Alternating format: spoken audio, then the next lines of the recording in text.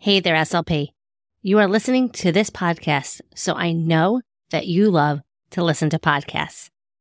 And if that is the case, then I know that you are going to love my secret private podcast, Secondary Secrets for SLPs. It's 6 short episodes that will have you walking away feeling refreshed and inspired and ready to take on those challenging secondary speech students. So if you work with grades 4 through 12 and are in a planning rut or wanting some fresh new ideas to keep your students motivated, make sure you head to speechtimefun.com/secondary secrets.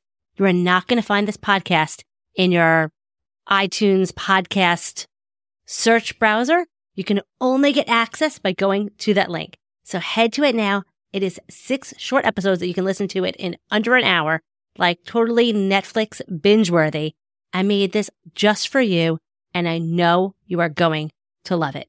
SLPs have been telling me already that it has changed their way for working with their older speech students. So head on over, again, to speechtimefun.com/secondary secrets, or use the link in the show notes, and I can't wait to hear what you think. Now let's head on to this week's episode of SLP Coffee Talk.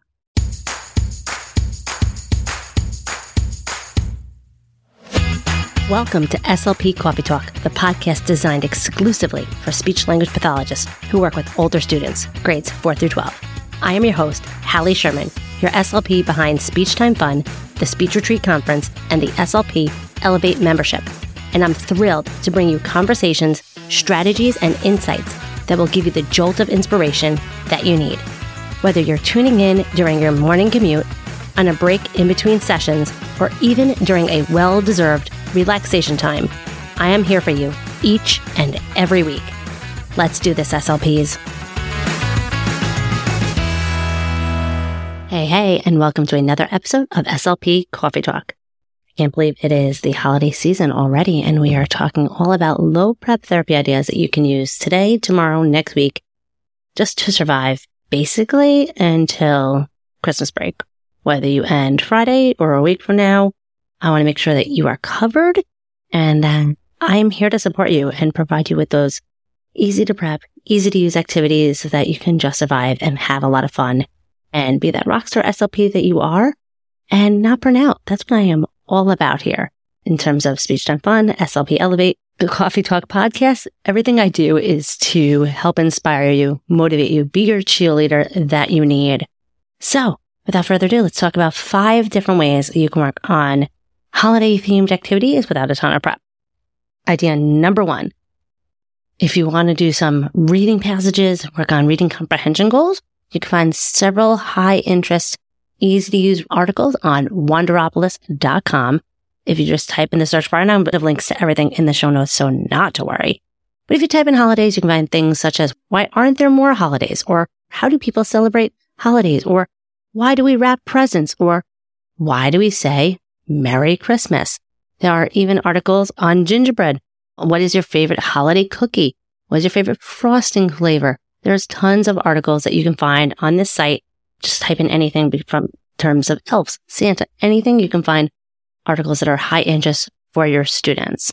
Okay. What else can you do when it comes to working on holiday activities with your speech students?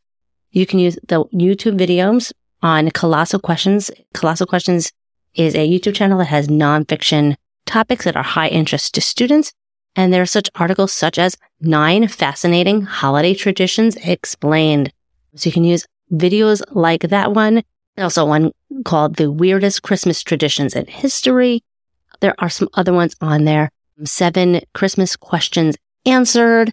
So you can find something related to the holiday theme, holiday season, and you can either put it into an ed puzzle, stop and go as you are using this video to ask questions, to work on note-taking, work on summarizing, literally anything under the sun. Work on story retell, find ones that are bombarded with their articulation sound.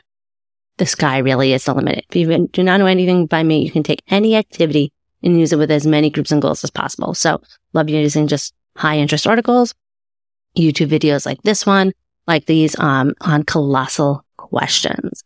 There's also videos on Mystery Dog as well that you can utilize as well. Another YouTube channel that you can use with your students is Simon's Cat. He has a bunch of Christmas collection videos. They are short. They are sweet and to the point. There's no words, so you can have your students create the dialogue, work on body language. You can work on perspective taking, you can work on comprehension questions. The sky really is the limit, and it's motivating for students, so why not? Another YouTube channel that you can utilize is Art for Kids Hub. There are several directive drawing type activities. This is a father and son video where he is teaching his son how to draw. There's one on how to draw the Grinch, how to draw a gingerbread. There's how to draw a gingerbread house, how to draw Santa, how to draw an elf, how to draw a candy cane. There's Christmas baby Yodas. There's how you're going to draw a Christmas tree, how to draw a Rudolph, how to draw Santa's sleigh. You can literally do one of these a day and be motivating for your students. This is great for working on following directions, listening comprehension, advocating for themselves.